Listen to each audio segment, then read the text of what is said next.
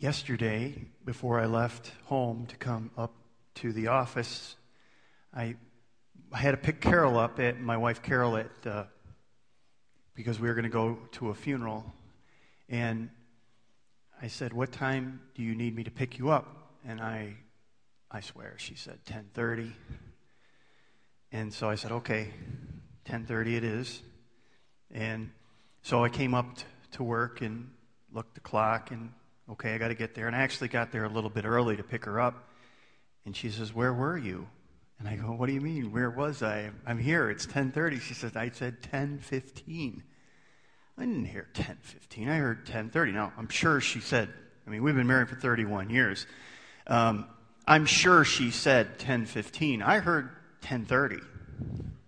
And I was thinking about that. We've been married for over 30 years, and we still, let's just put it on me, I still struggle listening and hearing. It's not that I don't hear things, but it's not that I'm not hearing the right things. And I was thinking about that as I was preparing for this message, and I was thinking, is that not true with God? That God wants to speak to us and with us, and we don't often hear Him correctly. And that's what the text is we're going to look at today. How do we hear the voice of God? Why don't we hear the voice of God? And we're going to find that there's this prophet, and his name is Elijah, and he has a lot to teach us about how to hear the voice of God. So that's where we're going to go this morning. I got a lot of ground to cover.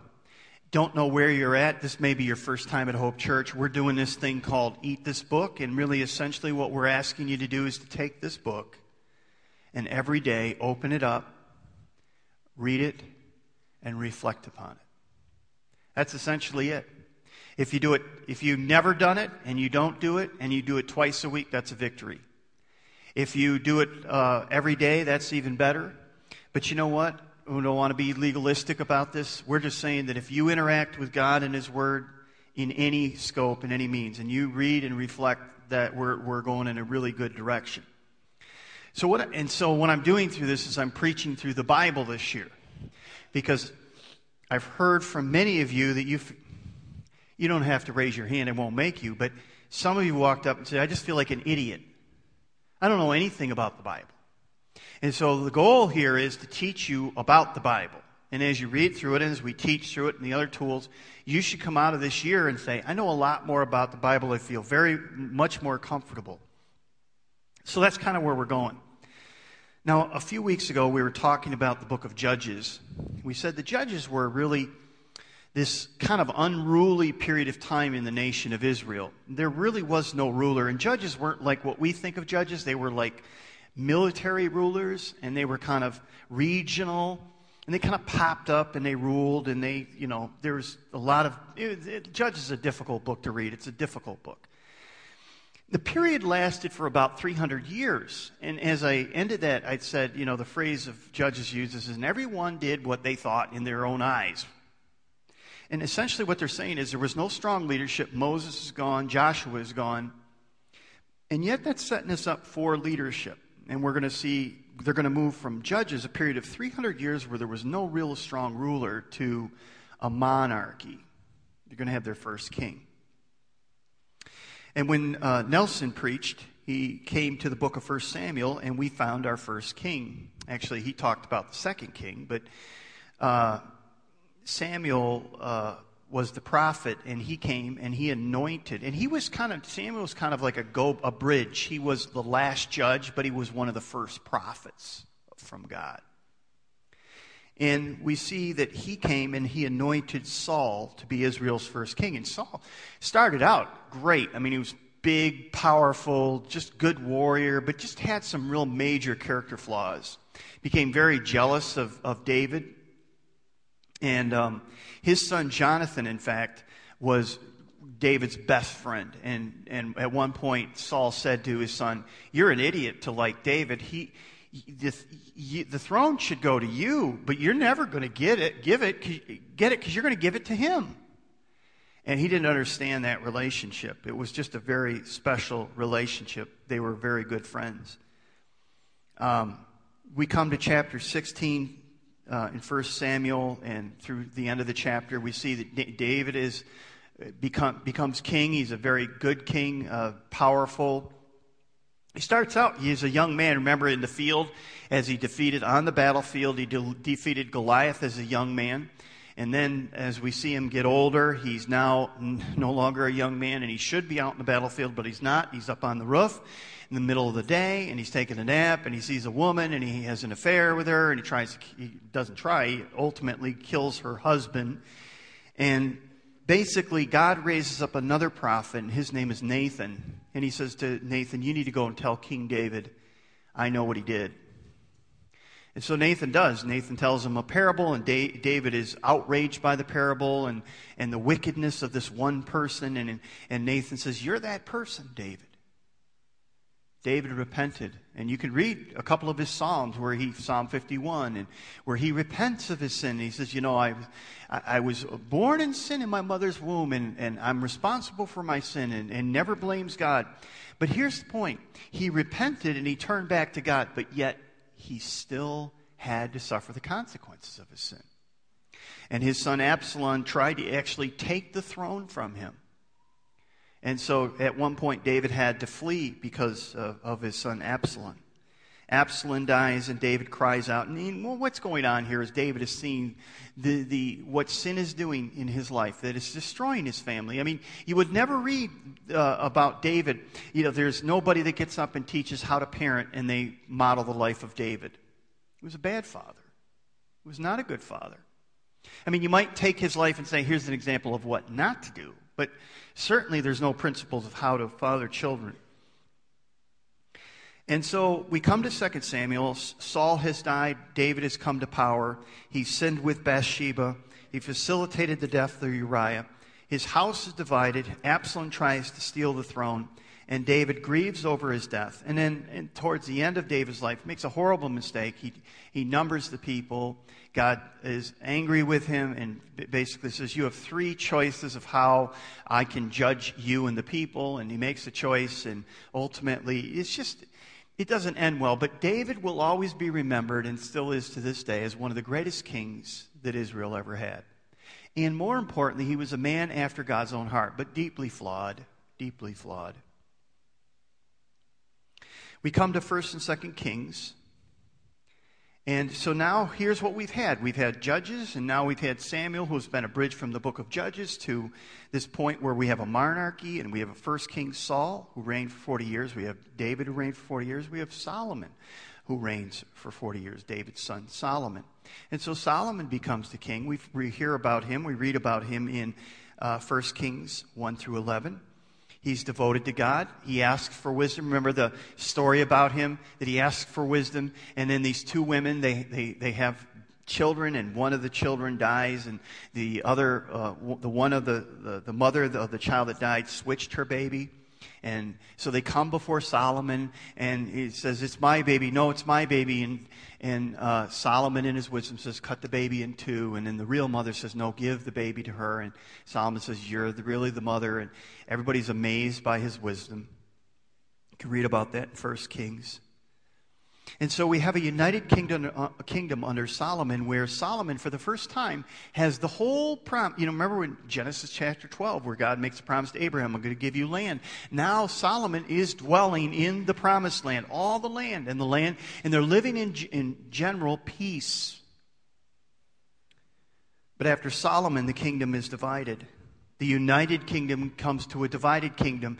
The northern kingdom is composed of 10 tribes, and it's called Israel. The southern kingdom is called Judah, and it has 2 tribes. And so things aren't the way, and you just have a list of all these kings, and they're not very good. Either north or south, they're not very good kings. So you have 2 kings at each time over Israel. I mean, one is Israel, one's Judah, but it's the whole united kingdom, but now it's divided. And so we want to talk about one of those kings, but more importantly, we want to talk about a man named Elijah. Because some of the times when you read through the prophets, they're speaking either to the northern kingdom or the southern kingdom. Some are speaking to both, but you have to understand who they're talking to. So Elijah comes, and God says, you need to go to speak to this king of the north. Ahab. And Ahab's married to he's not a very good guy himself, and his wife Jezebel isn't much better. But they have now, not only is he a bad king, but he's brought the people to a point where they worship this god Baal. You read a lot about Baal in the Old Testament. Well, Baal was a pretty important god for the people of the land. Why? Well, the land had gone through 3.5 years of drought. Now, picture what it would be like for us to go through 3.5 years of drought. That would be pretty miserable, But especially over in an arid climate like it is in the Middle East, just terrible. And so 3.5 years, and again, what was Baal? Baal was the god of rain. Baal was the god of rain. So these people, they worshiped Baal. He actually wasn't coming through for them very well, but they still worshiped him. They said, he's our only hope. We need rain, so we need to worship Baal. And so God calls Elijah, and he says, you need to go and you need to do battle against the prophets of Baal. Now, again, he's speaking about Jewish people, the Hebrew people. They're worshiping Baal. And so Elijah he puts a challenge down. He calls all the prophets on Mount Carmel, up on Mount Carmel. By the way, Mount Carmel was the place for Baal. It was home court advantage. It was the holy mountain of Baal. And he says, set up an altar and put a sacrifice on it. Let's have it out. So some scholars believe anywhere between 500 to 1,000 of these prophets of Baal came, and it was only Elijah. It was a showdown on the mountain, basically, is what it came down to. And so you can read about this story in 1 Kings 18. And I don't have time to go into it, but let me just give you an overview of what happened. So Elijah calls them all together, and he says, okay, you go first. They put the sacrifice on the altar. All the prophets jumped around, they danced around, they gashed themselves with knives. This went on for 3 hours, 3.5 hours, 4 hours, nothing. So Elijah begins to talk smack. I mean, he does. He says, where's your God? Maybe he's listening to something else. Maybe there's something wrong with his ears. Maybe he went somewhere. And then he said, if you read the Hebrew, it says something like, in the English, it says, maybe he's occupied. Well, the word means maybe he's relieving himself somewhere. Yeah, he's talking smack. So they give up. Nothing happens. And that's what we would expect. So Elijah basically says, okay, here's what I want you to do. Get a bucket of water, put it on pour it on the sacrifice. Well, they did it. Do it again, do it again, do it again. He does this till there's water dripping all over. And they have this you couldn't think of the word before, but it's a ditch. Easy word to remember. A ditch around it, and it's just filled with water. They have just drenched it. And Elijah prays a very simple prayer. He says, God, if you're God, bring fire down and consume the sacrifice. And, by the way, why don't you take these prophets out while you're at it? And that's exactly what happens. Fire comes down from heaven. The sacrifice is consumed. The water in the ditch is just licked up. And the prophets, all of them, are just destroyed. Boom. Crispy critters, gone. So you think, well, what a victory. Here's one guy who stood against almost 1,000 prophets for God on a mountain in their own home turf. He even talks smack. What faith. And then we come to the chapter we want to look at today, and it's chapter 19. Because things don't really work out the way he expected. He's on the run. He's in trouble. Let me read you that passage. This is chapter 19, verse 1. When Ahab got home, he told Jezebel everything Elijah had done. Now, Ahab, again, is the king of the north. His wife is Jezebel. So Ahab has come home, and he's telling Jezebel what has happened. The way he had killed all the prophets of Baal. So Jezebel sent this message to Elijah.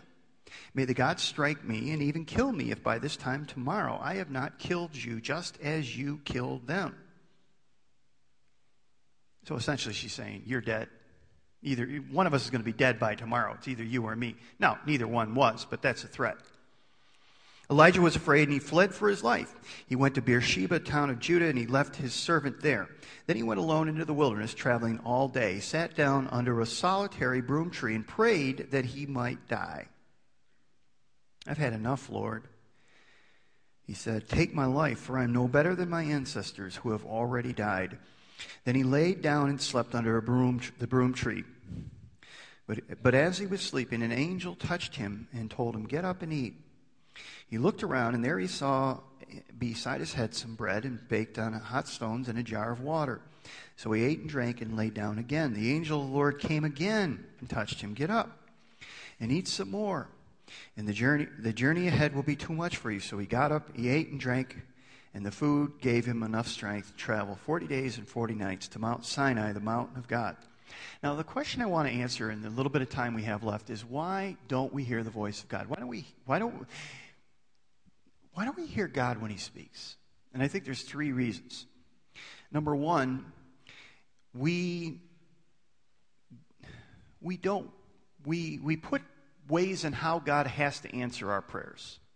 We say, "God, if you're going to answer, it has to be in this way." What do I mean by that? Notice what he says in verse 9. The Lord said to him, "What are you doing here, Elijah?" Elijah replied, "I have zealously served the Lord God Almighty, but the people of Israel have broken their covenant with you. They've torn down your altars. They've killed every one of the prophets, and I'm only one left, and now they're trying to kill me too."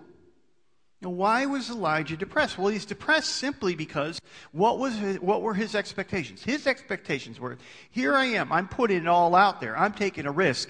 I'm giving it all for God. And I expect that what's going to happen is when God takes these prophets out, and when he does all of this, everybody in Israel, all these people who have turned to Baal, are now going to turn to Yahweh. They're now going to worship Yahweh. They're now going to repent. They're now going to say, "Elijah, thank you for turning our hearts." That didn't happen. In fact, there's a hit out on him. He's being pursued by his own people.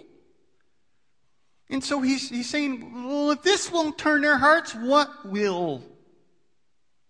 In other words, he expected a different outcome. Have you ever done that? Have you ever gone to God and said, "I expect a different outcome"? You may be the kind of person that says, "You know what? I'm serving God. I'm loving God. I'm doing my best. But my life isn't going well. I haven't getting a good report from the doctor. My relationships, I'm struggling in my relationships. I thought that when I came to Jesus, my life was going to get easier, was going to get better. I thought that when I put myself out there and I took risks, that things were going to work out, but they don't seem to be working out. I'm having a hard time here."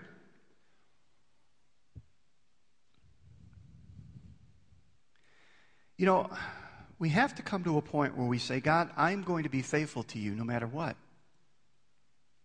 No matter what the outcome." You know, I've done this before where we talked about Isaiah 6. And Isaiah was a prophet of God. And Isaiah 6, Isaiah had a vision of God. And he saw the glory of God. And when he saw the glory of God, he saw just how he did measure up. And he said, "Woe is me. I am undone. I'm a man of unclean lips. I'm sinful." And God cleanses him. And then the next thing you know, you hear the voice of God, and God is saying, "Who will go for us? Who can we send?" And Isaiah says, "Here am I. Send me. Send me." Now, you don't read the rest of that. But if you read, you can go home tonight, or this afternoon tonight, read the rest of Isaiah 6. Because what God says to Isaiah is, "Okay, you're going to go. Now here's what's going to happen. You're going to be my mouthpiece. You're going to be my prophet. You're going to tell them what I'm going to tell you. But they're not going to listen. You're going to preach to them. They're not going to hear. You're going to warn them. They're not going to heed the warnings. You're going to work your brains out. You're going to try to convince them, but they won't be convinced." In other words, he's saying your ministry is going to be totally, by the world's standard, unsuccessful. But you have to be okay with that. If you're not okay with that, we got a problem. You see, the point is we can't assume just because we're faithful to God that we won't struggle, we won't be misunderstood, and we won't feel abandoned by God. But God never abandoned Elijah. He was always with him. We can't expect certain outcomes. And I think sometimes we say, "Well, God, you have to do it this way. You have to, supernatural, you have to do this manifestation. You have to do this big, huge." And God says, no. I don't have to do anything. If you require God to work in a certain way in your life, you are going to be disappointed. And you're going to come to a place like Elijah, where you're going to feel let down and like God has abandoned you. He hasn't abandoned you. You just had a plan that God didn't have. That's really the whole point of the book of Job, really. So Elijah is depressed, he's discouraged, and he's disillusioned by everything. He's at the point where he says, just kill me. Now, how does God treat him? Because if you're dealing with a friend, you have a neighbor, somebody you love, and they're going through some depression, there's 3 areas you really just have to, if you can help them, there's 3 things you need to look at. Number 1, there's physical needs that they have. Notice what he did. What was one of the first things God did for Elijah? He cooked him a meal. He made him a meal. He said, here, eat. And he gave him water. And then he said, now go rest. Food, water, rest. Physical. He took care of the physical. Emotional needs. He took care of his emotional and spiritual needs. You know, there's a point where Elijah is basically coming to God and he's saying, I don't understand this. I don't like this. Why are you doing this? You know, and you read through some of the Psalms, and we call those Psalms imprecatory Psalms. And what they are is the psalmist is crying out to God and saying, God, I don't understand this. I don't like this. I'm struggling. Why are you doing this? And have you ever done that? Have you ever been really frustrated and there's somebody that you're really close to, maybe it's your spouse or your parents or a good friend, and you just vent? Because you need to just vent. You just need to just talk about it and process it. Well, you know what? You could do that with God, and he's not put off by that. You could be angry with God. You could be upset. You could say, God, I don't understand. I don't like it. I'm struggling. And you know what? God will not be put off by that, because that's essentially what Elijah's doing here. So he takes care of his physical needs. He allows him to process things. And then he gives him a friend. And we're going to see his friend a little bit. You'll hear about, well, we read the text about Elijah, and you can read on about the story of Elijah.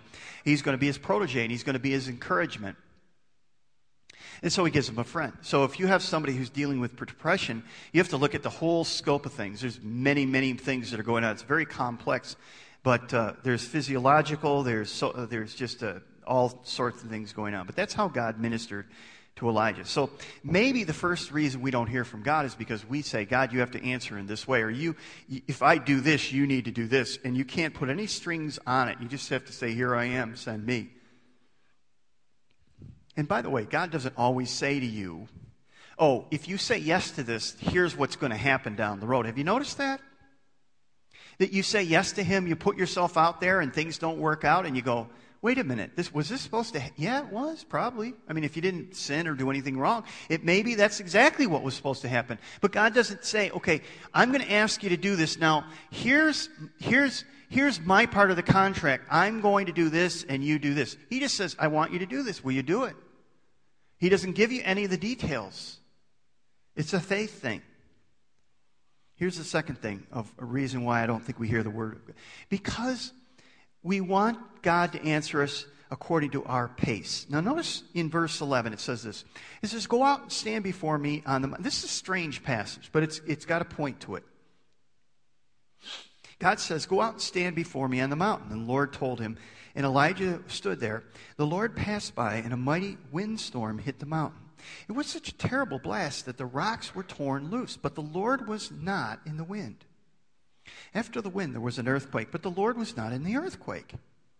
And after the earthquake, there was a fire, but the Lord was not in the fire.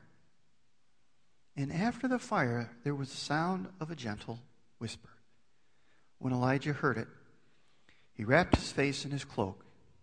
He went away and stood at the entrance of the cave. Now, many scholars believe this is the same place that Moses stood when he said, God, I want to see your face. And God revealed, basically revealed part of his glory to Moses. But here's the point.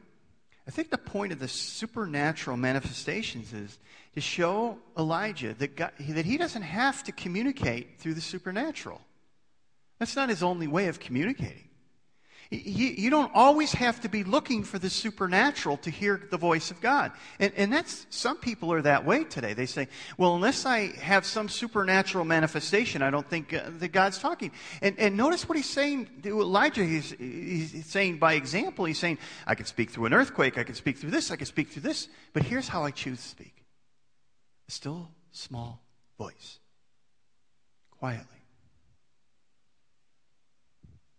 In other words, what he's saying to Elijah is, I need to be able to show up in the quiet times too. You just had this big mountaintop experience. But guess what? I speak in the quiet times too. In fact, I probably speak more during the quiet times than I will in those big. Again, don't be asking God to do all these huge things. So here's my point that I want you to see. Is it possible that your life is too loud for you to hear the still small voice of God? Is it possible that you're too connected, too distracted, too busy, too loud? Maybe God has been speaking to you, but your problem is you're so busy, you're so connected, you're so, here, there, everywhere, too loud. Your life is so loud that God would have to shout for you to hear it. Why do you think we're asking you to take this book and daily get away and read it and reflect it? And pray, God, speak to me today through your word. Because I believe that's how God speaks to us today. I don't think he speaks through donkeys very often. I don't think he speaks through dreams very often. He can, I guess. But I would always say, if I had a dream and God told me something in a dream, I would want to say, is that square with Scripture? Because if it doesn't square with Scripture, it ain't God. It's probably the pepperoni or whatever I ate the night before.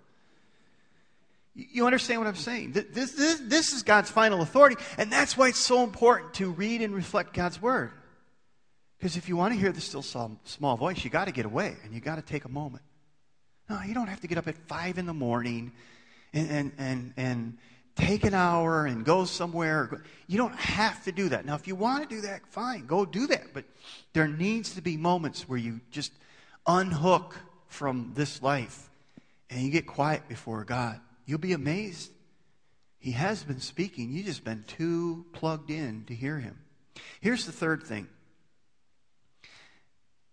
We want God to answer according to our perceptions. Now notice, let me read through this, starting at verse 13.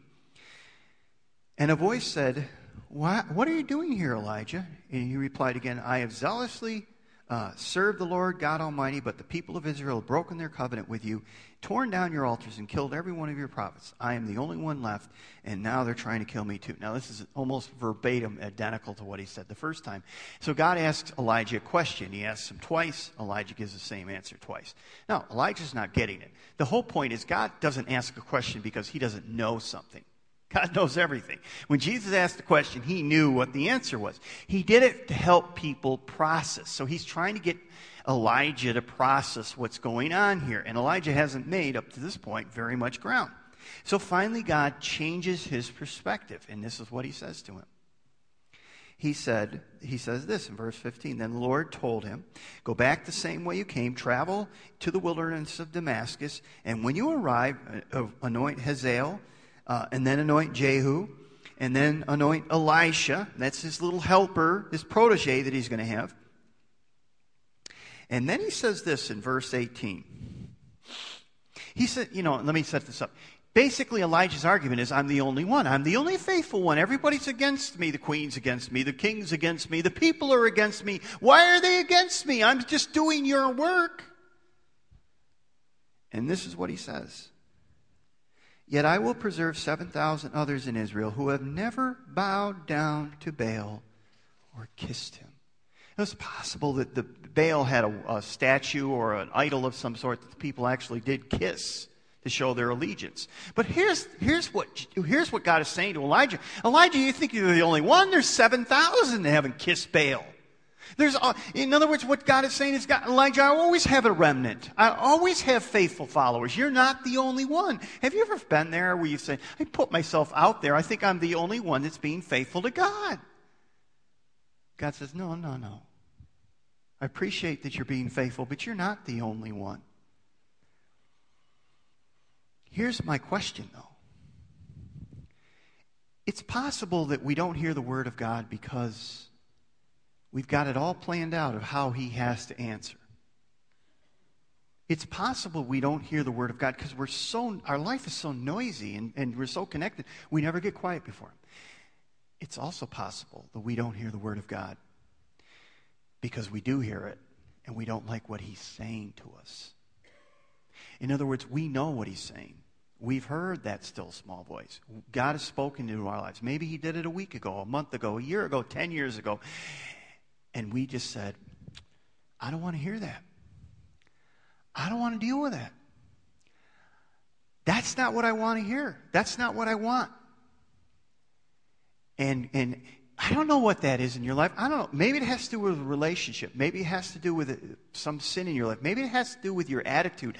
I don't know what it is. The Spirit of God knows. And the minute I started talking about this, you started thinking about whatever that is. And God has said, we are going to deal with this issue.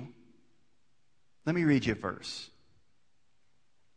Mark chapter 4, this is Jesus, and he says this. He says, consider carefully what you hear, he continued. With the measure you use, it will be measured to you, and even more. Those who have will be given more. And as those who do not have, even what they have will be taken from them. What he's saying is really, it's a parable of light. And what he's saying is, when God reveals something to you and you don't respond obediently, God's going to say, time out. We're going to deal with this. We're not going any further until we deal with this issue. So maybe in your Christian life you feel like, I feel like my Christian life is stagnant. I feel like I'm not growing. I feel like I'm in the same place I was a year ago. And I just say to you, is there an issue that God revealed through His Word to your life or through another person, and you say, that was God, that was the Spirit of God speaking to my life about this issue, and I have said to God, that's off limits, we're not going to deal with it. And God says, till we deal with it, we're not going any further. But it gets worse. Let me read you another passage of Scripture. This is from the book of Romans, and Paul says this in Romans 1:28. He says, since they thought it foolish to acknowledge God, He abandoned them to their foolish thinking and let them do things that should never be done. Their lives became full of every kind of wickedness, sin, greed, hate, envy, murder, quarreling, deception, malicious behavior, and gossip. What he's saying here is this: you never remain neutral. When God says, let's deal with this issue, and you say, no, I don't want to deal with it, after a while, God walks away and says, fine, we're not going any further. In fact, I'm going to let you go away. I'm going to let you drift. And some of you have drifted. Some of you have drifted away because God brought you to a point and said, will you deal with this issue? And you've said no. And God says, okay, when you're ready to deal with it, let's talk about it. But in the meantime, you're not going to stay there. You're going to drift. And so I would argue with you that if you have one of those issues in your lives and it's been going on for a long time, you don't feel like you haven't grown. In fact, you feel like you're further away from God than you were. That's why. That's why. Because God says, I'm going to reveal my truth to you. I'm going to speak to you in this still small voice. Now, what are you going to do with that? Because we're not going any further until we deal with that. So what is it in your life that God is saying? You may have heard His voice, but you say, I don't like what I'm hearing. I don't want to do it. I don't know, but the Spirit of God is going to bring that to your heart, and you have to do something with it. By the way, I just want to make one last point about this passage here.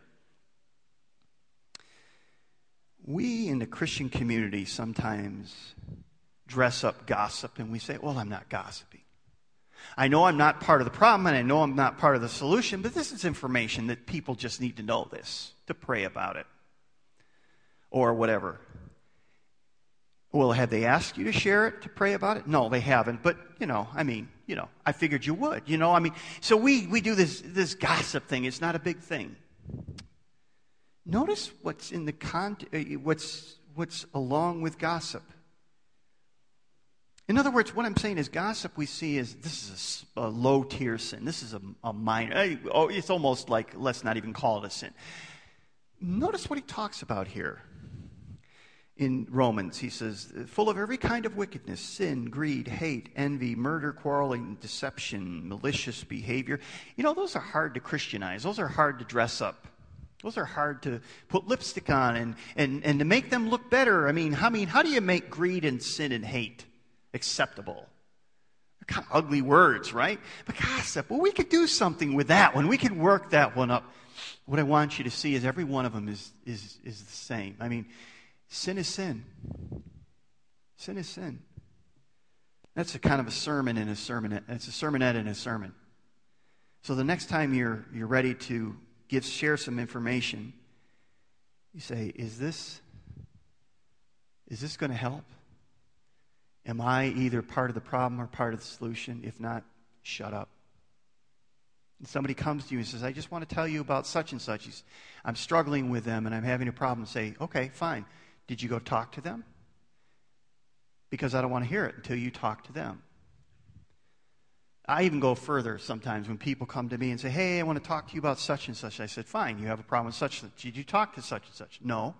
I said, well, here's what we'll do. Before you talk to me, because it wouldn't be appropriate, why don't you go talk to them? And in a week, I'll check back with you and see how it went. Because they usually don't want to go talk to such and such. But anything else is gossip. Here's the point, though. The main point of the message. God is speaking.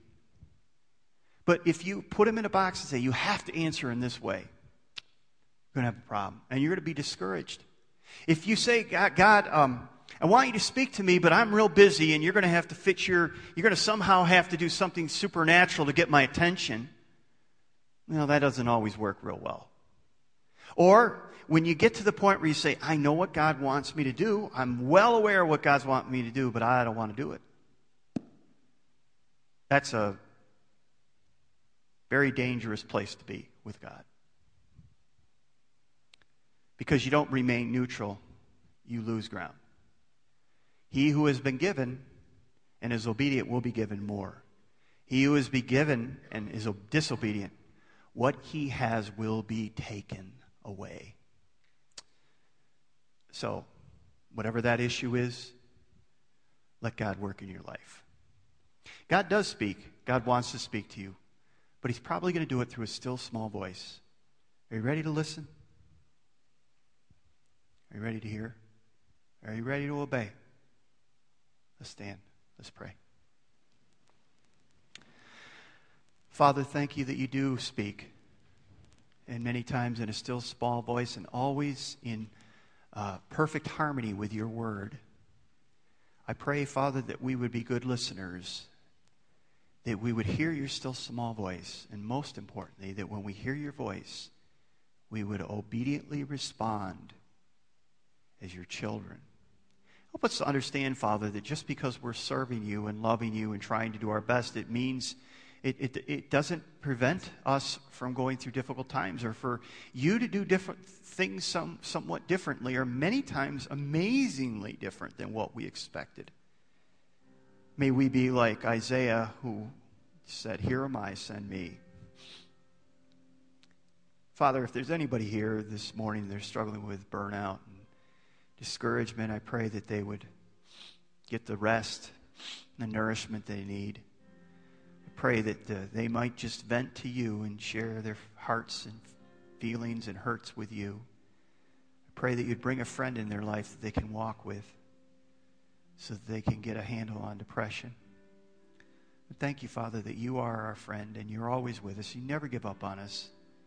And thank you that there are other faithful followers of you out there today who love you as much, as not more, than we do.